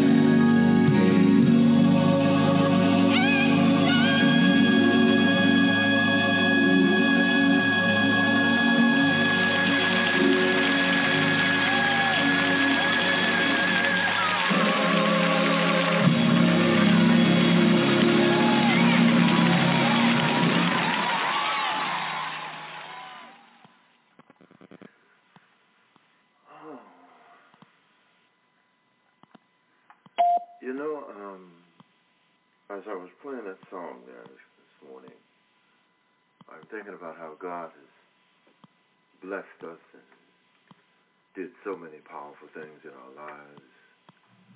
How God has made us aware of what is taking place in the world, and how he has led us to do things and say things and be a part of things. But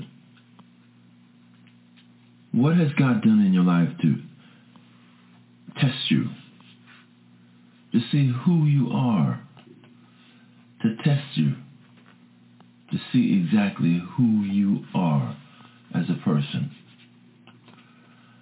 I have an interview coming up with Miss Andrea Williams.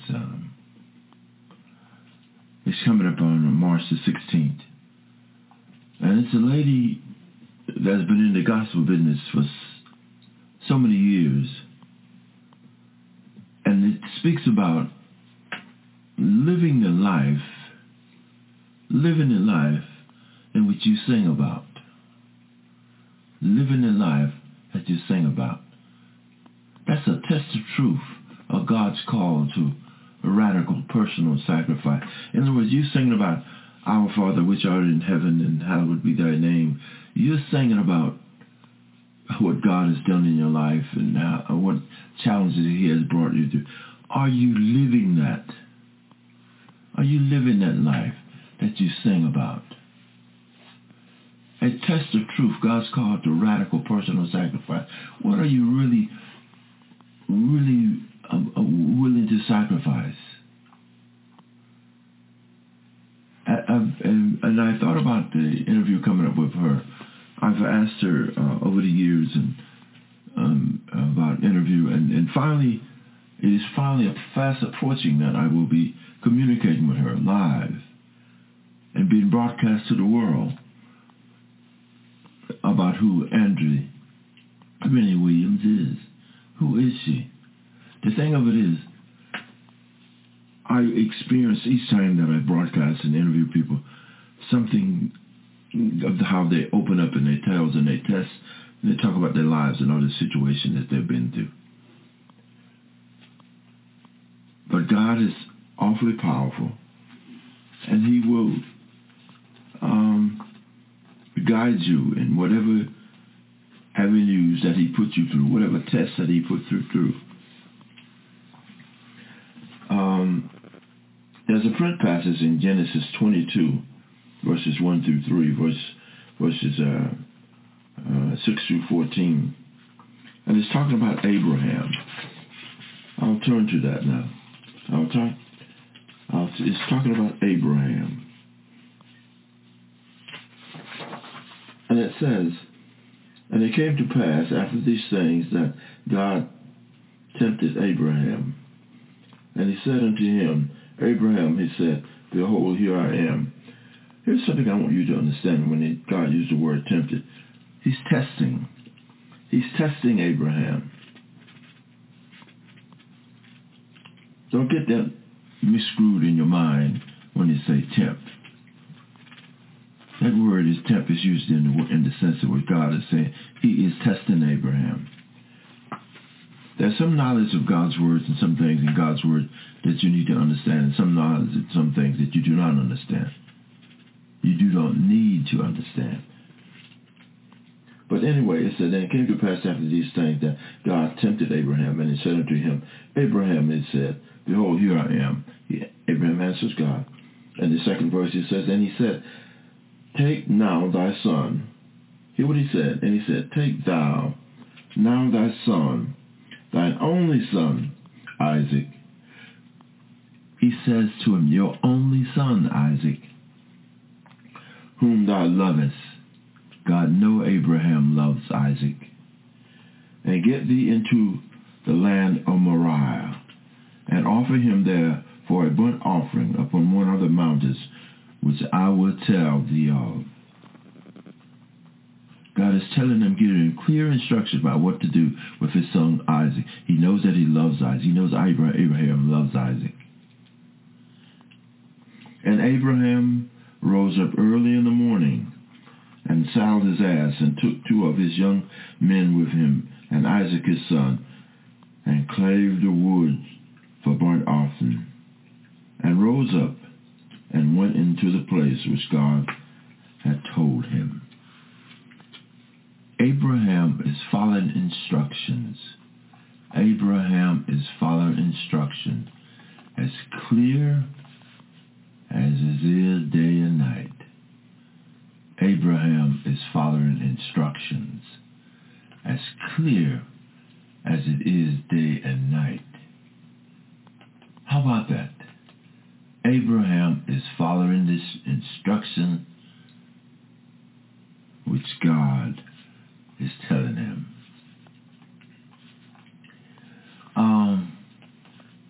How is it that we have things going on in our lives and we don't follow instructions?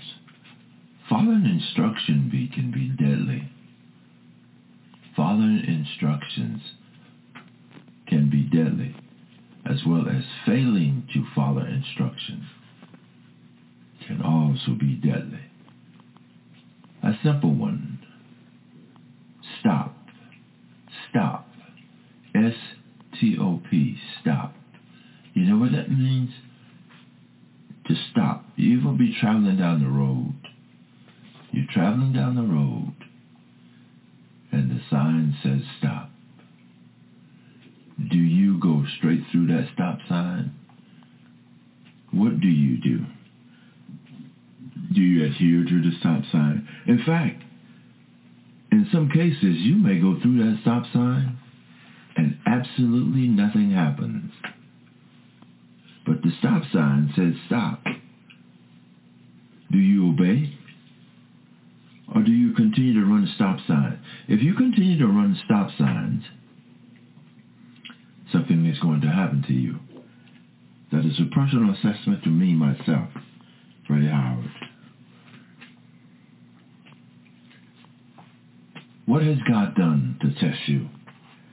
Isaac, the promised seed, arrived and grew to teenager of young adulthood. Imagine sharing perhaps close to 20 years with a child and then receive the command to sacrifice that child as a burnt offering. This is how God chose to test Abraham's faith in him.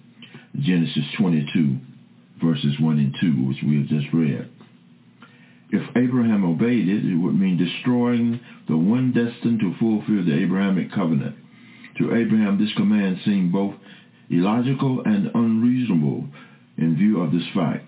With Isaac sacrificed and Abraham well past 100 years old, how could God fulfill this promise? And how could Abraham forgive God? What is in Abraham's mind? This is a truly awesome test. With Isaac sacrificed and Abraham well past 100 years old, how could God fulfill his promise? The question is being asked. Whatever thoughts they may have raised through Abraham's mind, coupled with the emotional trauma of losing his son, Abraham did not hesitate to obey God's command. Genesis 22 and 3. And Abraham rose up early in the morning and saddled his ass and took 2 of his young men with him and Isaac his son and clave the wood to be burnt offering and rose up and went into the place in which God had told him. God's promise was to test Abraham's heart to determine whether his love for Isaac was greater than his love for God. Look at what God is doing. Look at what God is doing. The awesome, awesome things in which God is doing. Look at what God is doing. Can you believe?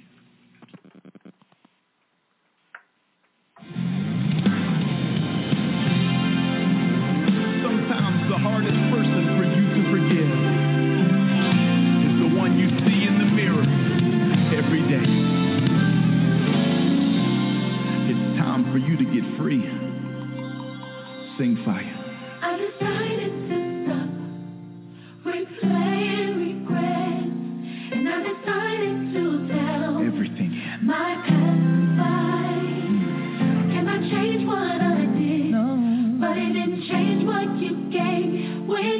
took my place. No more guilt but grace. Time to let it go. Held on way too long. Watching reruns of my wrongs. Take the shame away. No more. Reliving mistakes you washed away. So I want you to do what God has already done for you and say, I forgive thee. It may have taken a while to get to this point, but I forgive thee. Why can't you do the same? I forgive thee. It's time to stop looking back so God's purpose can move you forward. I forgive thee. You may be saying, James, but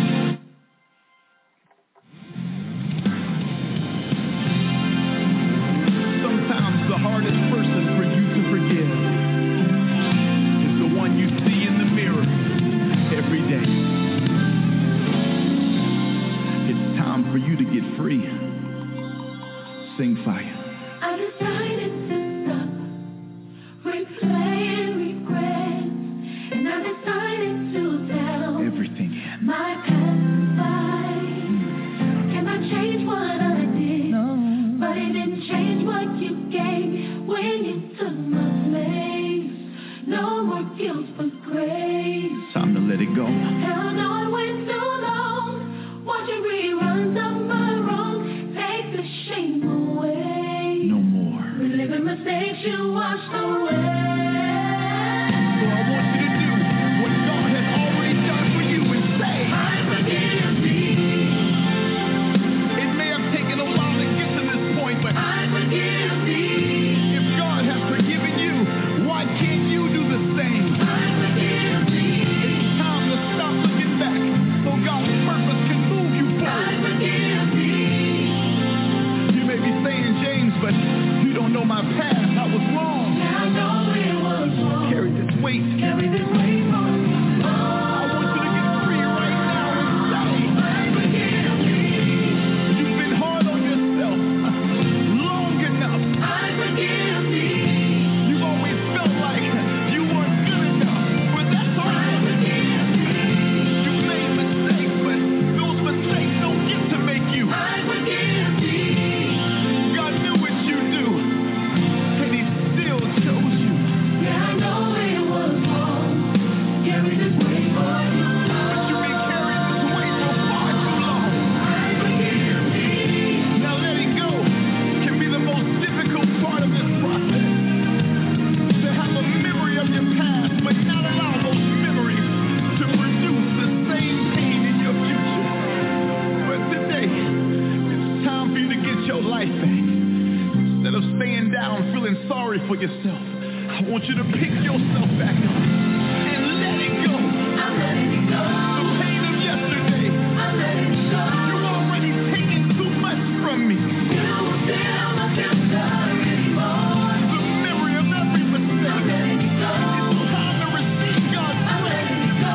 You can't change His mind about you anyway. You won't feel my future anymore. You could have been a better mother. I'm letting it go. And maybe you should have been a better father. So pick up the phone and call that child. It's not too late. You won't feel my future anymore. It's time to let go of the shame. I'm letting it go. The stuff they put on your name. The debt was canceled when Jesus came. You won't feel my future anymore. Hallelujah. The cycle's been broken and now you won't feel my future anymore. God's restoring the years. Yes, you lost, you lost. He's gonna refund you for the time you wasted. You won't feel my future anymore. Somebody say, I got a future. I don't have an obituary. I got a future. Grace kept me alive because I got a future. Thank you, Jesus. Bless your name, God. I forgive thee. Maybe you didn't get it right the first time.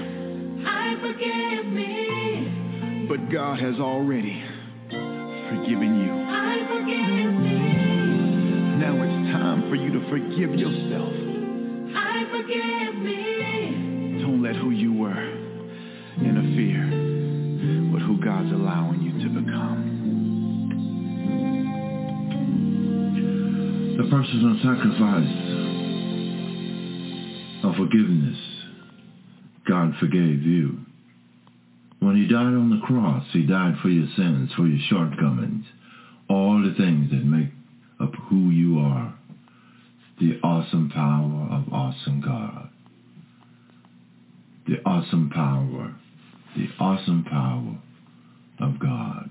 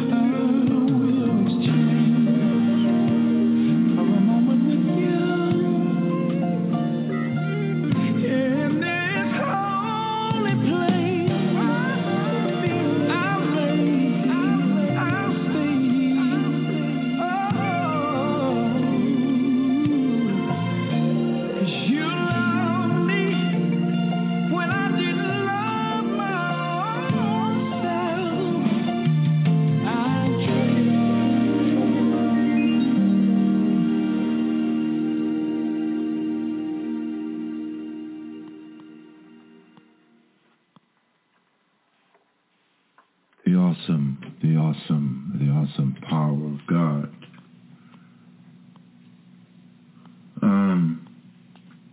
What would you trade? What would you trade?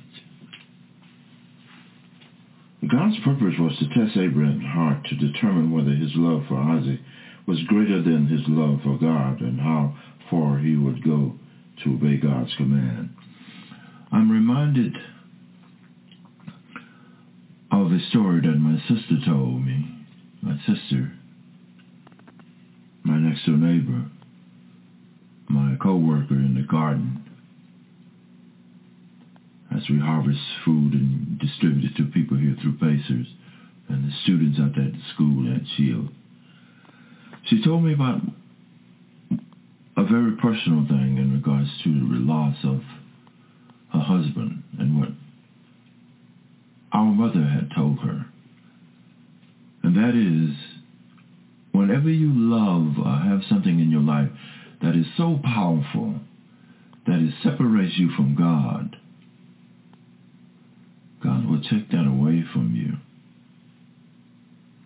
God is a jealous God. God's call to Abraham did not guarantee that Abraham's life would be trial-free. However, his life experience and his knowledge of God's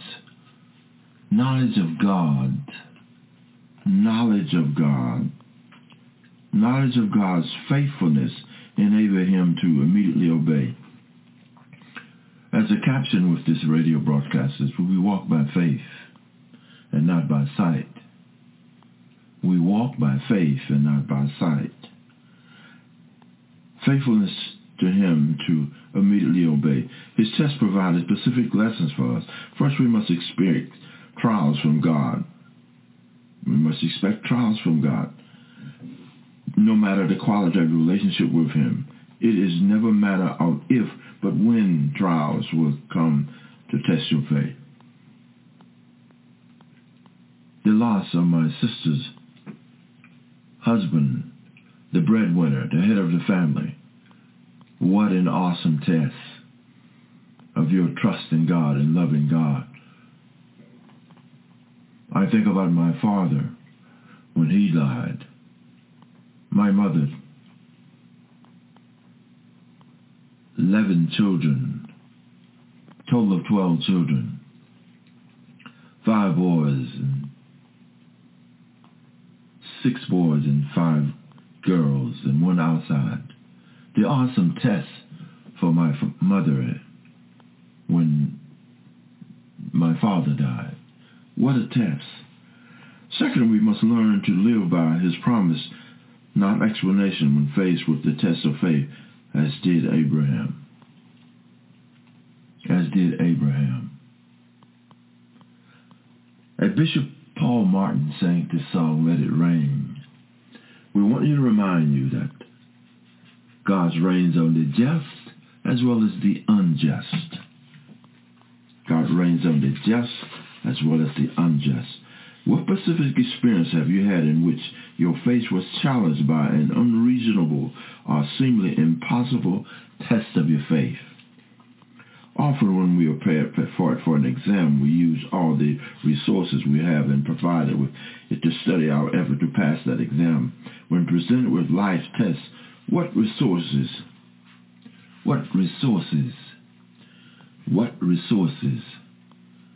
do you use? People of God, to get into the very presence of God. Nothing else matters now. In fact, I want you to find yourself right in the Holy of Holies. I see his presence. In his presence. And while I'm there thanking him, I know that I have a right. Whatever I need, he will supply it. I believe tonight somebody just wants him to open up the windows of heaven for you. Let it rain. Send down your blessings, Lord. I just need you to move in this place tonight. I just need you to move in this place tonight. He's doing it right now. Hallelujah.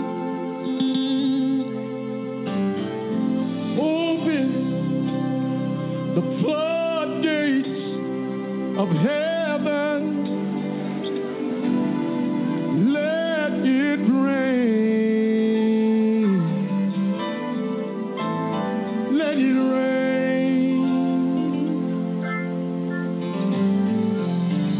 Open the floodgates of heaven. Let it rain. Let it rain. Help me, somebody say it tonight. Open the floodgates of heaven.